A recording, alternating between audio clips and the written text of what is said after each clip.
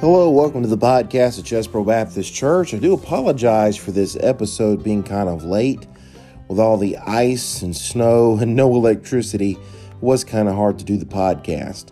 But we're going to get things caught up for you, and this is a message from a couple of weeks ago called At Home with Jesus. Please enjoy. All right, take your Bibles and turn to John chapter 15. And while you're doing that, Luke, can you do me a favor? We've been trying to straighten your pawpaw out for a long time. We've all tried. Can you see what you can do while you're here? Can you straighten him out? I just got a smirk. Maybe it's a lost cause. John chapter 15 this morning. And I'm real excited about the message today. It's just been one of them things that have just been working on me, and I have just been thinking about it just day in and day out. I've got this idea in my head that the Holy Spirit put there, and hey Holy Spirit. But I'm just excited about it this morning. But John chapter 15. One last time, I know you've stood a lot today, but one last time I ask you to stand in respect and reverence to the Word of God. We're going to read our scripture and then sit back down. The Bible says in John chapter 15 and verse number 1, I am the true vine, and my Father is the vine dresser. Every branch in me that does not bear fruit, He takes away, and every branch that bears fruit, He prunes it so that it may bear more fruit. You are already clean because of the word which I have spoken to you. Abide in me and I in you, as the branch cannot bear fruit of itself unless it abides in the vine. So neither can you unless you abide in me. I am the vine and you are the branches. He who abides in me and I in him, he bears much fruit. For apart from me you can do nothing. If anyone does not abide in me, he is thrown away as a branch and dries up. And they gather them and cast them into the fire, and they are burned. If you abide in me and my words abide in you, ask whatever you wish, and it will be done for you. My Father is glorified by this, that you bear much fruit, and so prove to be my disciples. Just as the Father has loved me, I have also loved you. Abide in my love. If you keep my commandments, you will abide in my love. Just as I have kept my Father's commandments and abide in His love. These things I have spoken to you so that my joy may be in you and that your joy may be made full. The title of the message this morning is At Home with Jesus. At Home with Jesus. Let's pray. Dear gracious Heavenly Father, we come to you one more time today, Lord. And Lord, I pray once again that you would fill this place, and I pray that you'd be with the Word of God as it's being preached. And I pray the Holy Spirit would fill our hearts, our minds, Lord, as we focus on what the Word of God has to say today. We thank you so much that we have a Bible. We thank you so much that we have the preserved words of God. Lord, I pray as we look through the Scripture this morning that we're able to dig out some nuggets of truth that would help us to have a closer relationship with you. Be with our preaching service this morning. Fill it with your power. In Jesus' name I pray. Amen. You may be seated. Let me tell you something. I love being home. That's one place I love to go, is I love to just be at home. You know, vacations are nice, but man, when you walk, after you've been gone for a week and you walk into your front door and you get to sleep in your own bed, it's just an amazing thing. There's something about your bed that's better than any other bed, okay? Even if your mattress is kind of lumpy, you want to sleep in your bed. And after a long day of working, and you pull into the carport and you get out of the car and you smell the supper cooking on the gotten in the house yet. And then you walk through the door and the kids are hiding because they're going to jump out and scare you. And just being home is such a wonderful, wonderful thing.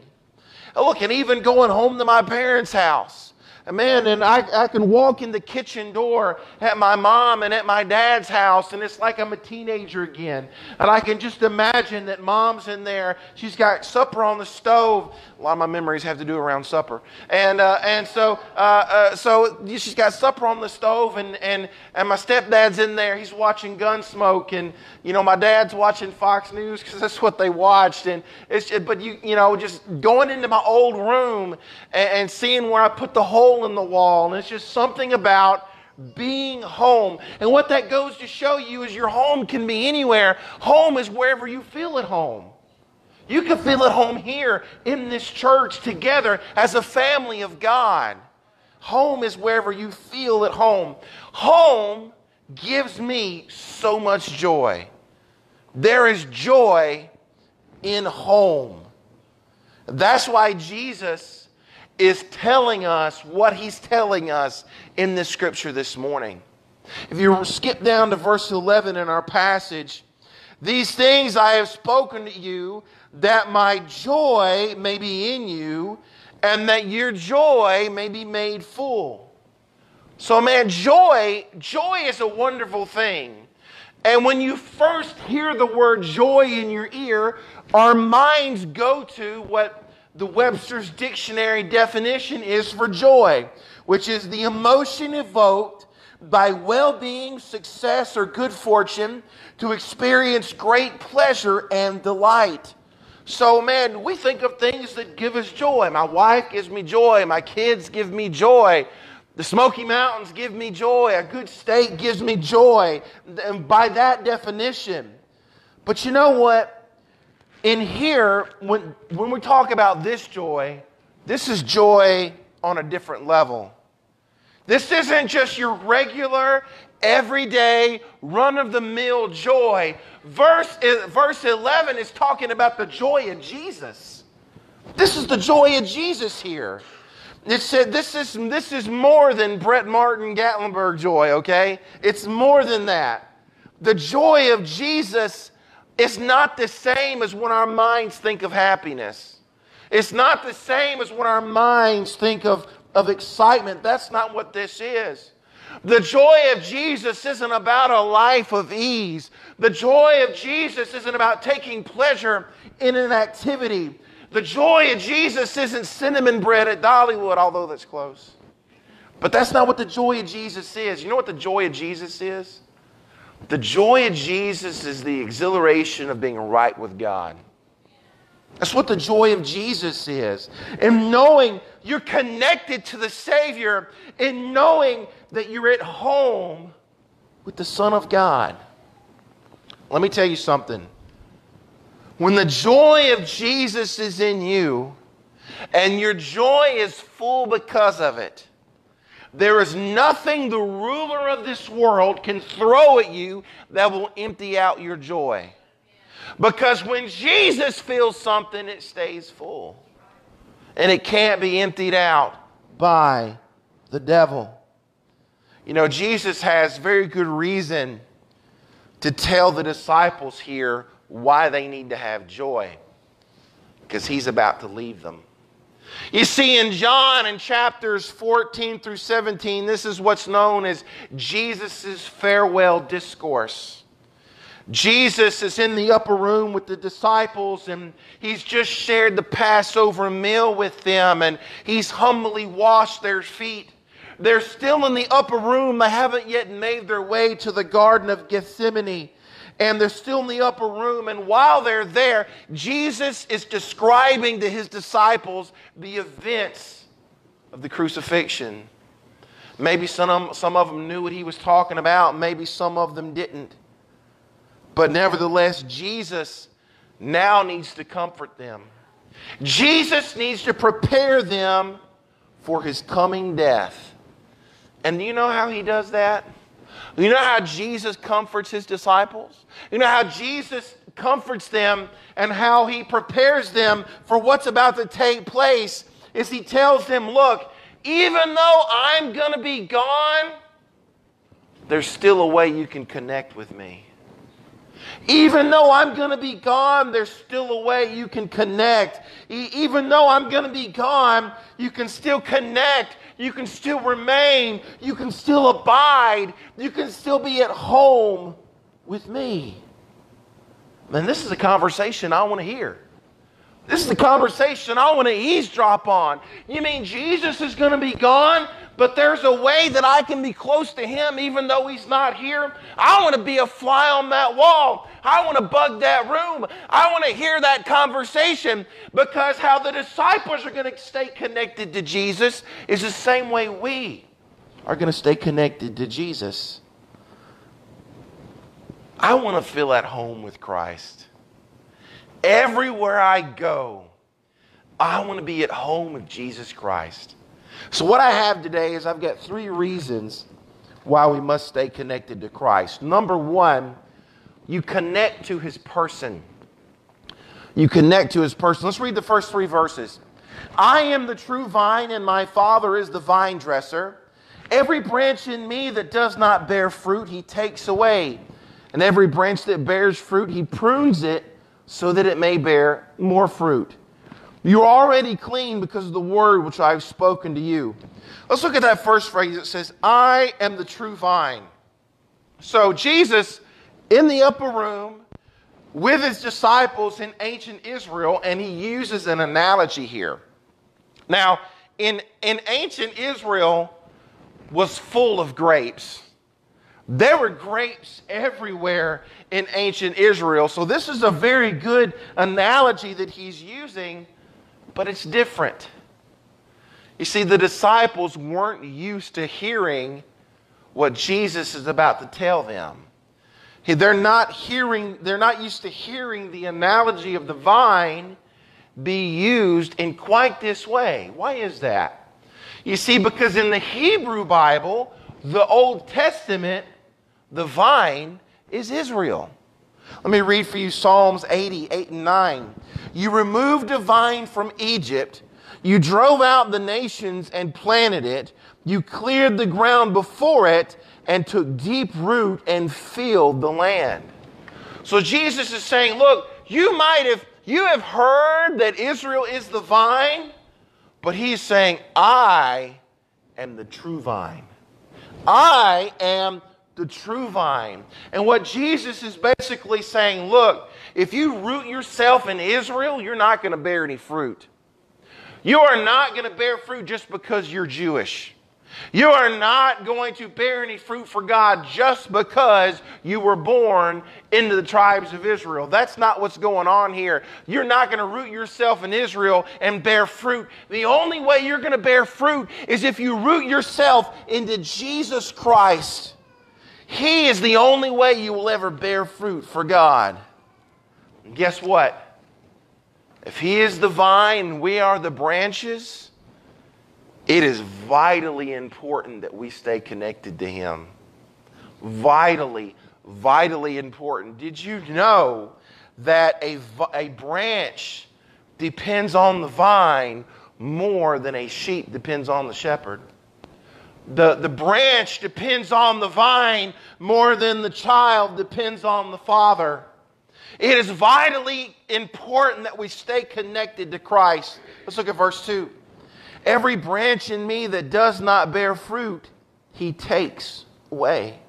So what are these branches that don't bear fruit? These are professed Christians, but they're not part of the vine. They're professed Christians, but they show no evidence. They're professed Christians, but they show no fruit. If you don't bear any fruit, you're not connected to the vine. You're not. And every branch that bears fruit, He prunes it so that it may bear more fruit. That word prune is a word, it means prune, it means purge, it means cleanse. And when you prune something, you cut off something that's dead, you cut off something that's unnecessary so that what's alive can get more life, so that what's alive can get stronger. But pruning hurts. Cutting something off hurts. You ever had to cut something out of your life that you really loved?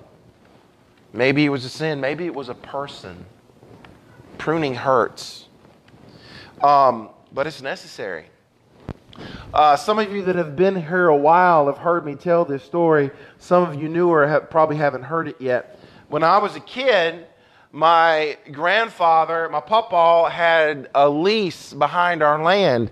And so we went behind our land to the lease, and he planted rows and rows and rows of crops. And one of the things he planted about 4 or 5 rows of okra.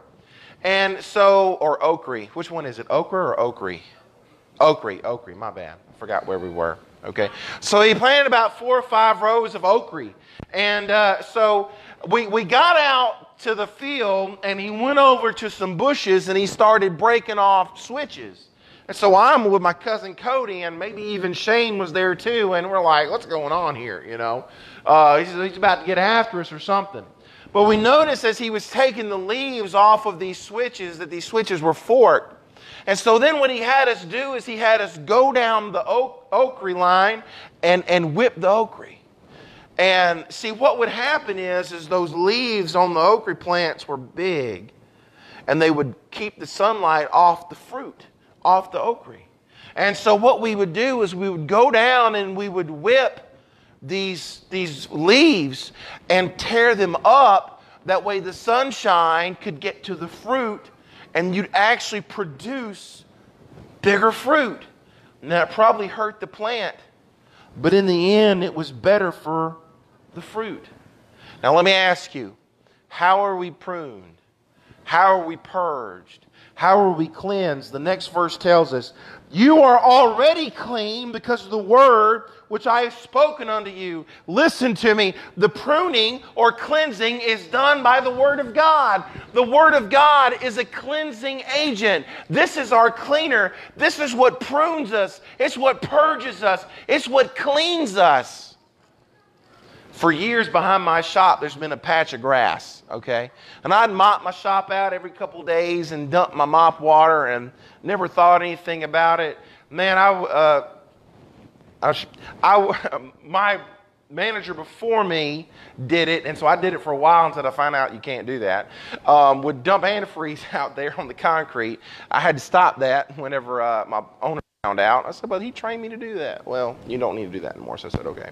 But anyway, I said all that to say that a lot of stuff has been dumped behind that shop, and that patch of grass was just still there. Well, we got this new cleaner at the shop to clean the shop floor. It's called Purple Power. Man, that stuff is strong. And after dumping a couple mop buckets out there, that patch of grass ain't out there no more. Y'all don't tell the EPA on me. But listen, take that off the live stream. Let's edit that. And so listen, but that stuff is strong. That grass is dead, and man, that cleaner is strong. So is this cleaner. Because the Word of God, it does several things. The Word of God, it condemns sin. It inspires holiness. It promotes growth. It reveals power. It reveals victory. Jesus washes us through the Word of God. That's why it's so important to go to church. And that's why it's so important to read your Bible. That's why it's so important to live in this book. Because you're not going to get clean. You're not going to get cleansed if you don't have a relationship with your Bible. But then the next word in verse 4. I love this word. This single word is the word that drew me to this passage. It's the reason for the title of the message. It draws me to this passage like a moth to a flame. I love this word. The very first word of verse 4, abide. Abide. I love that word, abide. Let's read verses 4 and 5. Abide in me and I in you. As the branch cannot bear fruit of itself unless it abides in the vine, so neither can you unless you abide in me. I am the vine and you are the branches. He who abides in me and I in him, he bears much fruit.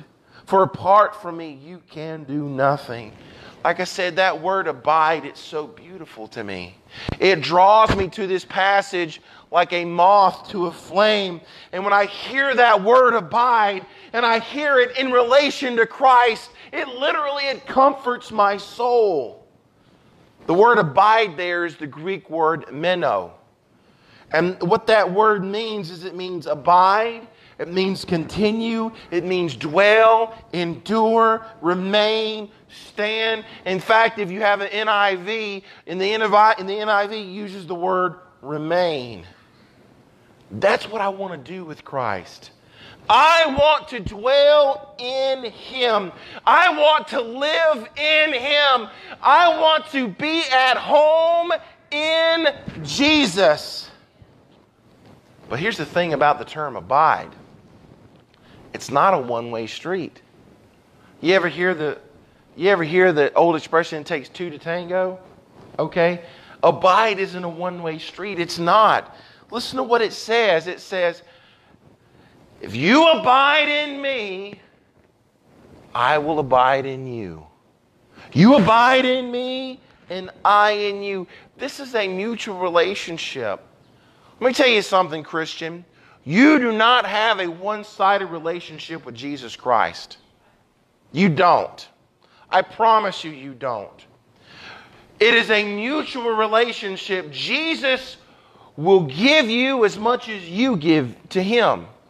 He will return that, okay? It means if you do your part, He will do His. So it isn't only the disciple is in the master, but then the master is in the disciple. This is a very sweet, very precious relationship that we have with our Savior. And it's actually described in Song of Solomon 6:3, where it says, I am my beloved's, and my beloved is mine, he who pastures his flock among the lilies. Jesus says, even though I'm gone, I'm not gone. Jesus says, even though you cannot see me, I am closer to you than I have ever been. And all you have to do is choose me. See, because that's what abiding is. Abiding in Jesus is choosing Jesus. If my will abides in Christ, if my choices abide in Christ, if my decisions abide in Christ, then I will connect with Him. When you make a decision to go to church, you connect with Jesus. When you make a decision to sing a worship song, you connect with Jesus. When you make a decision to pray during your day, you connect with Jesus. When you make the decision to read and listen to the Word of God, you connect with Jesus. When you make a decision to talk to your coworker about God, you connect with Jesus. And abiding in Him is choosing to be with Him throughout your entire day. As the branch cannot bear fruit of itself unless it abides in the vine, so neither can you abide in me. I can't learn archery if I never pick up a bow. I can't earn a paycheck if I never go to work. And you can't bear fruit unless you're connected to the vine. I'll tell y'all later. How much good will ever be done for Christ if we don't ever connect with Him? How much good can we ever do? You know, that Escalade, it sat under my porch for many months. And, I was so glad to get rid of that thing. Oh, I was so glad to finally trade it in. I can't believe they gave me $1,500 for it. Didn't have any reverse. What gears it had was slipping. But man, they gave me something for it. But man, I tell you what, I got that when I traded in, I got my new car, I was happy, but I was ready to get rid of that Escalade. But you know, it had been sitting there for a couple months. And so you turn the key on, nothing. So I had to get the jump box from, I have an old jump box from work. And so I hooked it up, it had to charge for a while because it had just been sitting there. It finally crunk up, and that alternator began to charge that battery. Because you see, unless it connects to that battery and recharges it every so often and recharges it every day, that battery is going to run out of power. And one day that battery isn't going to start back up at all if it's not constantly connected to that power. Without a Christian, listen to me, without a constant connection to Christ, you are powerless. You wonder why Jesus isn't real to you. You wonder why you never get your prayers answered. How often do you connect to Him? How often do you Jesus on a regular basis? You are a powerless Christian. Verse 5, I am the vine and you are the branches. He who abides in me and I in him, he bears much fruit. I don't know what it is about me and peaches, but when I go into a grocery store, you can ask my wife, half the time, is this not true? Half the time I'll go and I'll grab a peach and I'll check it out and I'll start eating it before we get out of the grocery store. Well, I did that before COVID. And, before I'm most of the time before I'm out of the grocery store parking lot, that thing is just, it's eaten, okay? Because I love that fruit. Fruit bearing is inevitable with abiding. Fruit bearing is inevitable with abiding. Now, the quantity and the quality of the fruit may vary. You may have a branch over here with big old clusters, grapes of Eskel on them. And then you've got a branch over here with itty bitty grapes. But you know what? It's still fruit. But fruit bearing is inevitable with abiding. Look, the purpose of a vine, the purpose of a branch is fruit. Let me tell you something. The ancient Israelites did not grow grapes to look at the pretty leaves. That's not why they did it. Okay, now there's some use out of grape leaves, but they didn't grow the vine to look at the pretty leaves. They want the fruit. They worked and they toiled and they tilled the ground and they planted the seed and they watered the seed and they tended to the vine because they wanted the fruit. God didn't work for you and toil for you and till the ground for you and water you and tend to you to look at your pretty face. He didn't do that. He definitely didn't do it for me. But you know what? He expects fruit from us. Fruit that can be enjoyed, like that peach that I just love. Like a good apple every once in a while. Why do you eat fruit? Because you enjoy it. You don't eat fruit that you don't enjoy. That's why I don't eat grapefruit. Oh, I hate grapefruit. I can't stand grapefruit juice. Oh, I was on this. You ever been on that diet where you had to drink grapefruit juice? And you hold your nose and you put your straw all the way in the back of your mouth to try to get it down, and it still gets on your tongue, and I just can't do it. I can't do the grapefruit. You ever heard of the fruit of the Spirit? But the fruit of the Spirit is love, joy, peace, patience, kindness, goodness, faithfulness, gentleness, self-control. Against such things there is no law. Now those who belong to Christ Jesus have crucified the flesh with its passions and desires. If we live by the Spirit, let us also walk by the Spirit. Let us not become boastful, challenging one another, envying one another. You ever met a sourpuss? You ever met just somebody just always a grump and just never wants to? I'm seeing a lot of elbows and a lot of laughing. But you ever just seen somebody that's just kind of a grump? Now, I'm not asking if you've ever met anybody while they're having a bad day. We've all had bad days. You know what I'm saying? And because we're human and we're not perfect. But if you connect to this vine, you'll show this fruit. kindness, goodness, self-control, love, joy, peace, patience. If you're connected to the vine, you will show this fruit. But if you're not, you won't. I know I'm full of stories today. I got another one. When I was a kid, we're talking 6, 7 years old, I was digging into a watermelon. And man, I was eating every seeds and all. I was just gulping it down. My brother-in-law, Jimmy, he said, Brett, since you ate so many seeds, a watermelon's going to start growing in your stomach. And I, hook, line, and sinker, believed him.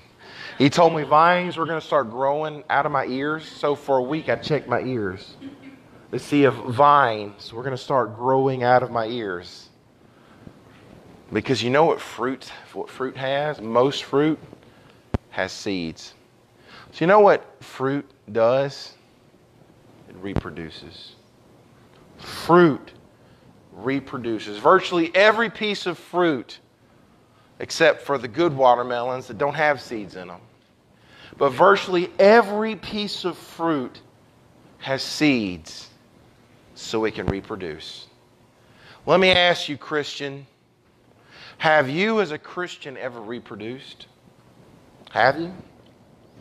Is anyone a disciple today because of your influence? You know, what's that tree seed that it falls out of a tree, it's got the one propeller on it, and it zoo, zoo, zoo, zoo. So you know what I'm talking about? But you know what I'm talking about. You've seen those before. Well, I got one of those one time when I was 12.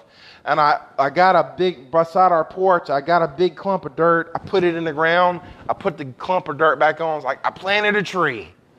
And man, I watched that spot. I'm saying I watched it for years. I'd go out there and see if a tree grew. A tree never grew there. I don't know why. A tree never grew. Well, let me tell you something. Here's the thing about planting seeds.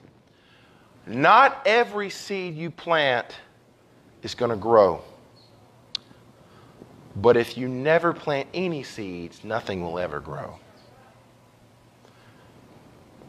Reproducing fruit is about planting as many seeds as you possibly can. Then the Bible says, for apart from me, you can do nothing. I want you to remember that this abiding is a two-way street with Jesus.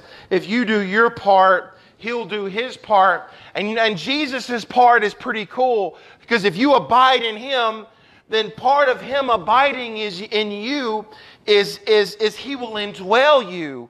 And you'll be able to feel Jesus not in a make-believe, made-up way, but feel Jesus in a very real way.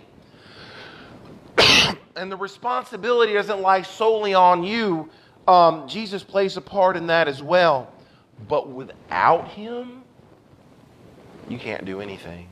See, a lot of people think they can live a good life and do all this stuff without Jesus. That they can be spiritual and not keep the commands that He gave us to keep. A lot of people think that. Now, that doesn't mean you can't do anything whatsoever. Enemies of Jesus, enemies of Christ still find a way to do stuff. There are people that sit around all day and think up ways to oppose Christians and to oppose Christianity and Christ. But you can't do anything real for Christ. You can't do anything of value for Him. Unless you stay connected to Christ, you are wasting your time. But when it's real, and when it's active, and it's alive, and you actively seek out a connection with Christ every day of your life, and you set up shop in Him, and you have a home in Him, and then in return, you will feel the presence of Jesus. And maybe you haven't cried in years, but when Jesus gets a hold of you, and the tears begin to flow, that's what He can do. And you've connected to Jesus, and out of you will flow these springs of living water will flow through you. You've connected to the vine. But then number 2 this morning, there's a price for not abiding. There is a price for not abiding. Verse 6, if anyone does not abide in me, he is thrown away as a branch and dries up, and they gather them and cast them into the fire, and they are burned. If you fail to abide, then your life has failed. Your life has failed. A disciple can only spiritually live when he's connected to the Master. I want you to see that there's a progression here. It's not like they were immediately cast into the fire. There were some steps. We had don't abide, cast out, withered, gathered, thrown, and then burned. But I want you to pay attention to the wording here. It does not say in that verse that because they did not bear any fruit, they were burned. That's not what it says. It says, if anyone does not abide in me, he is cast out. Jesus knows who's abiding and who is not. Okay? He knows who is saved and who is not. He knows who is a child of God and who is not. He does not rely on our fruit inspecting abilities. He does not rely on that. He doesn't need us as fruit inspectors. He already knows who's abiding and who's not. Now, this verse in verse 6, let's talk about interpretation of Scripture. All Scripture has one interpretation, so it's not like a passage of Scripture has several interpretations. That's not how it works. Scripture has one interpretation. Now, a passage can have many applications as long as those applications line up with the rest of the Bible. A verse can have several applications, but any given passage of Scripture only has one interpretation. So what I'm going to do with this verse 6 is I'm going to give you the interpretation of the verse, what the verse really means, and I'm going to give you an application as well.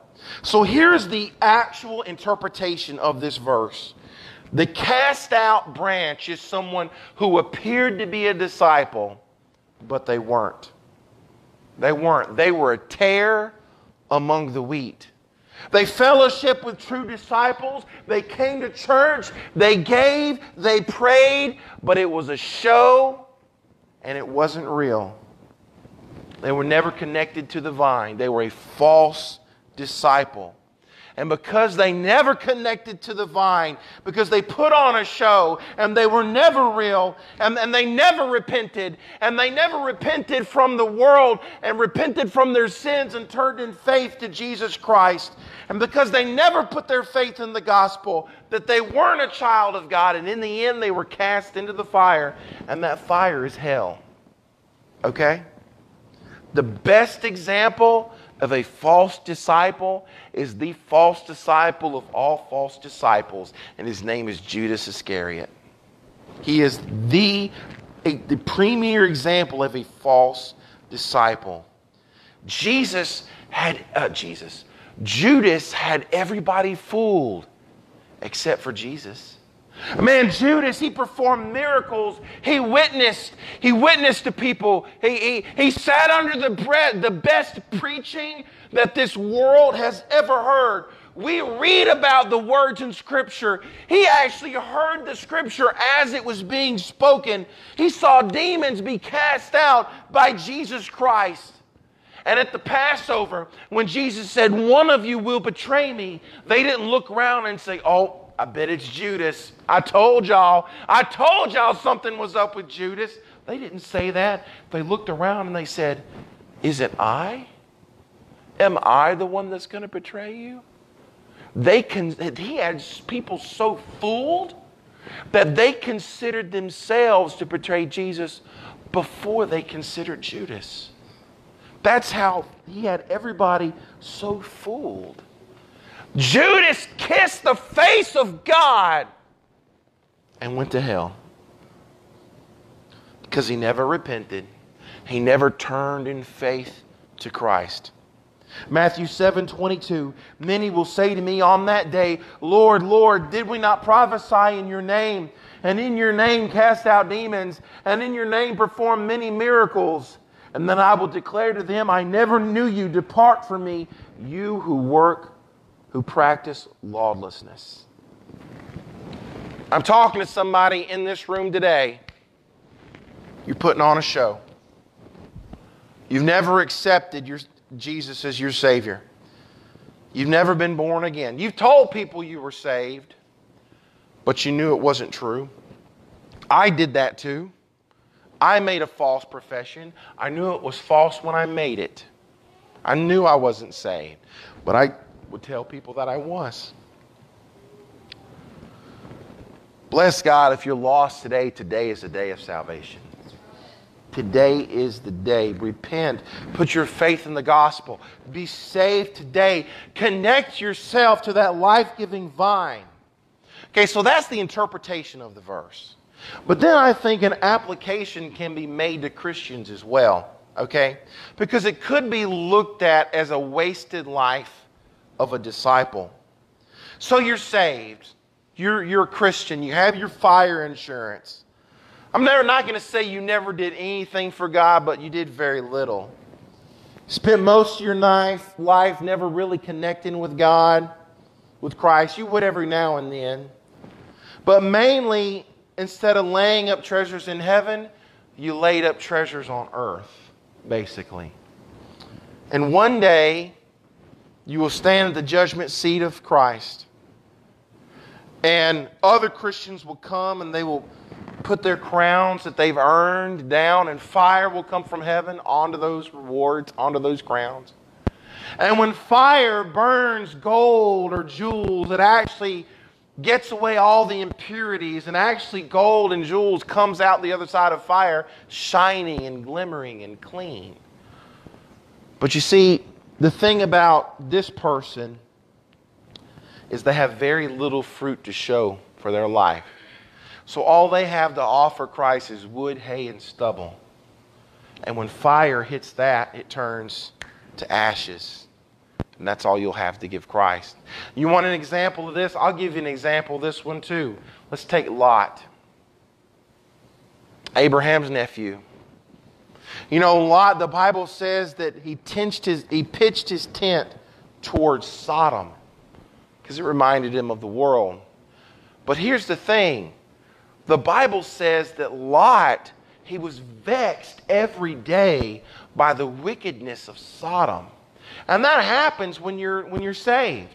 Man, wickedness, it vexes you. I mean, you like your pet sins, but man, some stuff, it bothers you. And the thing is that still wasn't enough to get Lot out of his back state. And he died in disgrace, committing outrageous sins, having been tricked into drunkenly impregnating his daughters. Some of the worst stuff you could ever hear. And we don't hear from Lot a lot after that. We don't hear from him anymore after he did that. So we don't know what he did at that point. All we do know is the book of Hebrews tells us Lot's in heaven. Without a doubt, Hebrews tells us that Lot's in heaven. But I can almost guarantee you he doesn't have a lot to show for his life. The point is, when you don't connect to the vine or don't connect on a regular basis, there's a price. And the point is very plain. You are not a true disciple if you don't abide. And then, number 3, but if you do abide, there is a promise. If you do abide, there is a promise. Verse 7, if you abide in me and my words abide in you, ask whatever you wish and it will be done for you. You see, abiding in Jesus means first abiding in His words. What are His words? His words are the Bible.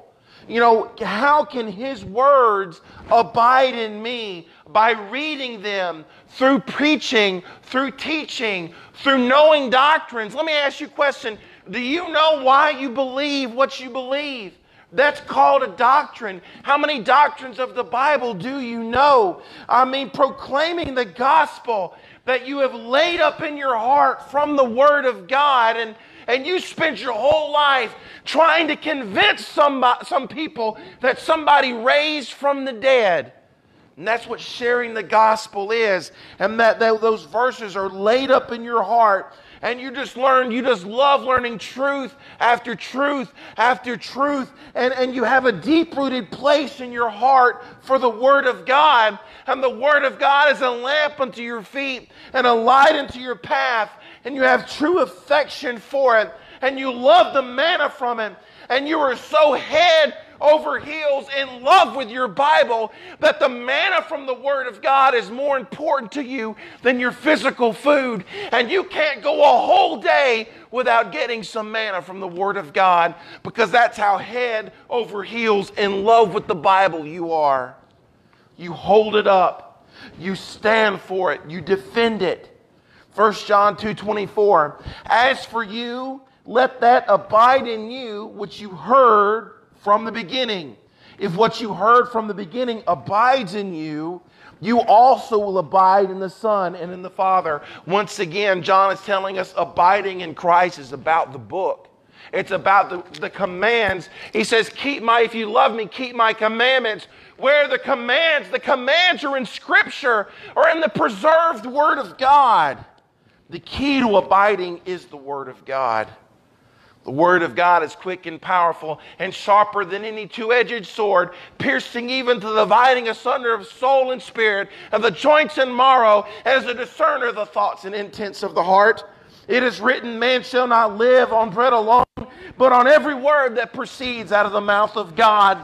All Scripture is inspired by God, profitable for teaching, for reproof, for correction, for training in righteousness, so that the man of God may be adequate, equipped for every good work.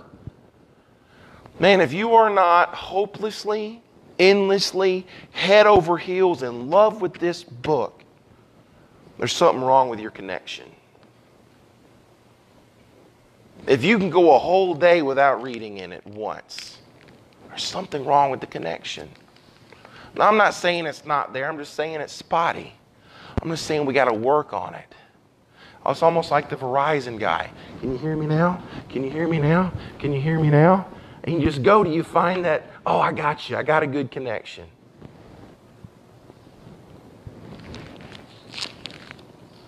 Abiding in Christ is abiding in His Word. But when you do that, something else happens. Ask whatever you wish, and it will be done for you. So the faithful, abiding disciple, you know what they should expect? Answered prayer. Now look, I know I stand up here and I've told you before that God always answers prayer because no is an answer. I know I say that. But at the same time, you got to understand that if you never get any answered prayer, like you never get a yes, ever, something's wrong there. There's a monkey wrench in the works somewhere, okay? If no is always the answer, if you never get an answered prayer, maybe your abiding isn't right. Maybe what you're asking for is you ask amiss so that you can consume it upon your own lust, and so you're asking for things outside of the will of God. Maybe that's why He doesn't answer you. My owner trusts me to order for my shop, okay? So I have vendors that I order product from. Now, some of the vendors that I have, they supply a lot of different types of shop. My shop is solely an oil change shop. We don't do alignments or brakes or exhausts or anything like that. So if I called my vendor up and I said, I want 20 tires, 205, 16, 55s, and I need 20 of them. And then he shows up and drops 20 tires off at my shop, and my owner gets the bill. He's in him like, what in the world just happened? We don't sell tires. Why did you order 20 tires? You know what would happen in that case? The tires would be sent back to the vendor, and Brett wouldn't be able to order product anymore. Card taken away, okay? But you see, the thing is, if I ask for what I know my owner wants me to ask for, He'll give me the money to buy it. When you are an abiding Christian, God trusts you with a company credit card. When you're an abiding Christian, He trusts that you're going to ask for the right thing, and He trusts you with the company credit card. My Father is glorified by this, that you bear much fruit, and so prove to be my disciples. You see, the purpose of fruit bearing, it's not bringing glory to you. It's about bringing glory to God. It's about honoring God, honoring the vine dresser. And let me say this, real fruitfulness is determined over time. Someone once said, genuine conversion is not measured by a hasty decision, but by long-range fruitfulness. Let me tell you something you're not going to do. You're not going to come to church once a week for 3 or 4 months, and then, where's this Jesus real stuff I'm supposed to get? Where's all this answered prayer I'm supposed to get? That's not how it works, okay? Jesus isn't going to be real to you and answer prayer and, I'm going to church once a week for a few months. That's not what this is about. Let me tell you something today that Jesus is not. Jesus is not your hotel. Jesus doesn't want to be your hotel. You know that place you check in for a few days when you need to do something? So you need to go somewhere, so you go check in for a few days. You go and you check in, and I'm going to enjoy the jacuzzi. I'm going to enjoy the continental breakfast. I'm going to make one of those waffle flippy thingies. I love the waffle flipper, okay? But Jesus isn't your hotel room. He wants to be your home. He doesn't want to be a place that you go to when you need something. He wants you to remain in Him. He wants us to abide in Him. He wants us to stay connected to Him. He wants us to be at home in Him. So it's time to abide. It's time to remain. It's time to stay connected to the vine. And it's time to be at home with Jesus. Now here's one last question. Did the disciples take Jesus' word to heart? Did they stay at home with Him? Did they stay connected to the vine? Did they remain in Him?